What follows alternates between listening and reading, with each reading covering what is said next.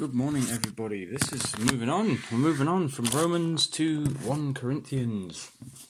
So, without Paul's leadership, the Corinthian church has become split into factions and personality cults. And the results in problems stem from a lot of division and a lack of unity. And this following letter is teaching and reproaching the church, and it's going to teach us a lot. Now, the Corinthians had sent Paul a list of questions. So 1 Corinthians, if you want to read it this way, can be seen as Paul's answer in the Christian approach to some of the questions and some of the things he's heard. So let's dive straight in with 1 Corinthians chapter 1. And if you want to read it first to get an overview of it before we carry on, that's great. So chapter 1, the first 3 verses are Paul's customary introduction. He calls the Corinthians God's holy people. God has made them holy through Jesus, and he wants the church to be blessed with grace and peace. And then he reminds the church in Corinth, in verses 7 and 8, that you have every spiritual gift you need as you wait for the return of Jesus. He says he will keep you strong so that you will be free from all the blame on the day when Jesus returns. Now, he wants the church, even when they have to be disciplined, to be blessed in Christ. He wants them to know how highly he thinks of them first before he, as The Rock used to say in wrestling, lays the smack down. So the first 5 chapters of 1 Corinthians are Paul addressing the divisions of the church. And the major theme to come is the urging that, if you read chapter 1, verse 10, you must live in harmony with each other. Let there be no divisions in the church. Now, while there is nothing wrong with enjoying the teaching and leadership of someone with talent and charisma, we need to be very careful we are not misplacing our faith in Christ for our faith in an attractive person who speaks well. It's very easy to get caught up in personality cults, both for the leader, who is eager for fame and recognition, and a congregation or the group of followers who fall in love with them. And in verse 13, Paul gives us this challenge. Was I crucified for you? Were any of you baptized in the name of Paul? Of course not. Now, leadership can be intoxicating. So too can being led with someone with great charisma be hypnotizing. But as a church, the one and only leader must ultimately be Christ.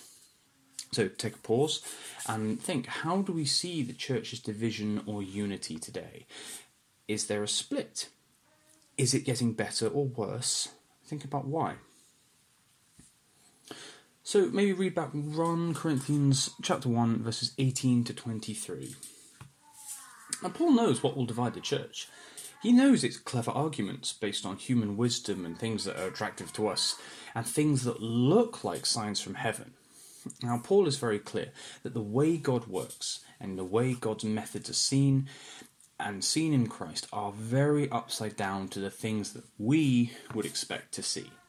He knows that the so-called, and in inverted commas, wise philosophers and miracle workers will hold sway on the hearts of people. He knows that kind of thing is going to capture people. And he understands that clever arguments will move people away from Christ and into the camp of a clever leader if we're not really careful. And he's not saying that clever arguments aren't valuable. I love a clever argument. Paul probably loves a clever argument. In fact, I'm pretty sure Paul gives a clever argument at some point. And it's not to say that miracles can't be from God, because they certainly can. But look at verse 24. To those called by God to salvation, Christ is the power of God, and Christ is the wisdom of God. And he says the foolish plan of God is wiser than the wise. The weakness of God is stronger than the greatest human strength.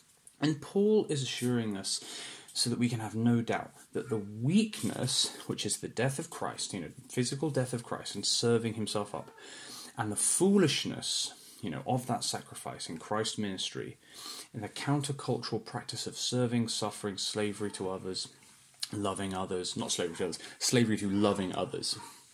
That is the weakness of God that is stronger than the human strength.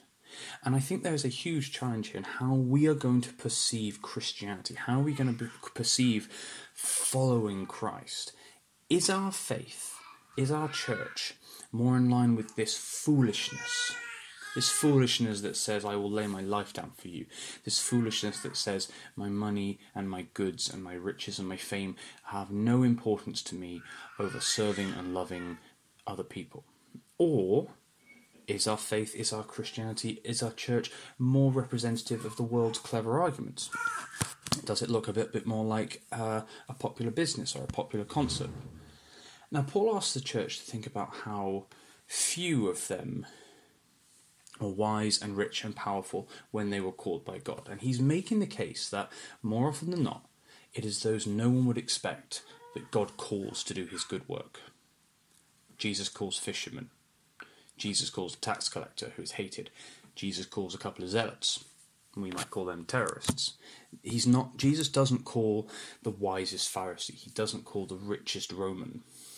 Now, God chose those things despised by the world, things counted as nothing, and used them to bring to nothing what the world considers important. That's verse 28.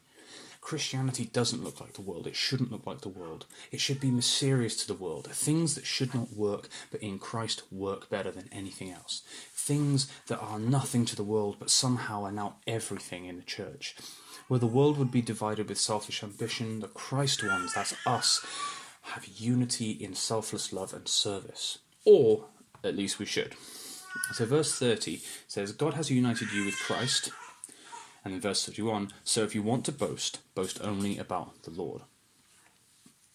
Not about something that sounds a bit like the Lord. Not about something that looks a bit like the Lord, but is just us. Not something that says it's Christianity, but is just, marketing and, attractive people, and great concerts. Not that there's anything bad with that, but don't boast about those. Boast only about the Lord. So chapter 2, subtitled A Message of Wisdom. Read chapter 2, verse 1 to 5, and take a couple of minutes. And ask, why do we think Paul teaches in this way? In verse 7 to 8, Paul explains that the wisdom he is teaching is the mystery of God. It's a hidden plan that's always been there for our ultimate glory that was set in place before the world began. And he explains that rulers through all history have misunderstood God's proper plan. Ask yourself, what examples through the Bible, from start to finish, demonstrate this mysterious plan, this upside-down plan of God? Where do you see this best example? So since becoming a Christian, and in all the times I've spent in church, I've often heard people ask what they thought God wanted them to do. And Paul doesn't give specific examples yet here, but he does give us a nice image for us to think about. He says, no one can know a person's thoughts except that person's spirit. No one can know God's thoughts except God's own spirit, and we have received God's spirit, not the world's. If we want to know what God has in mind, or if we need to know God's wisdom for a time in our life, we don't have to figure things out just on our own, but we have to seek after the Spirit of God and really humbly listen to him and what he has to say.